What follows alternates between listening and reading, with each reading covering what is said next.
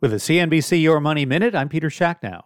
Taxpayers who are due refunds are always anxious to get them as quickly as possible. The way to do that is by filing electronically, and it's possible you may not have to pay for that privilege.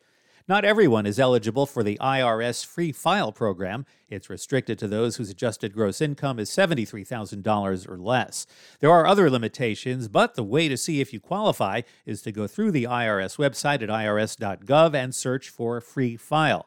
You'll be asked a series of questions, and if you qualify, you'll be directed to a tax provider who will help you through the process.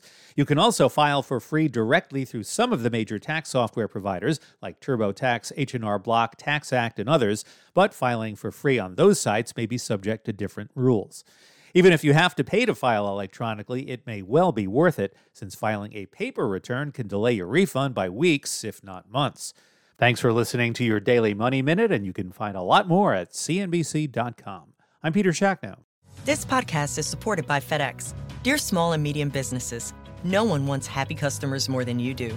That's why FedEx offers you picture proof of delivery, packageless and paperless returns, as well as weekend home delivery to 98% of the U.S. on Saturday and 50% on Sunday. See the FedEx service guide for delivery information. FedEx Ground service is also faster to more locations than UPS Ground. See what FedEx can do for your business. Absolutely, positively FedEx.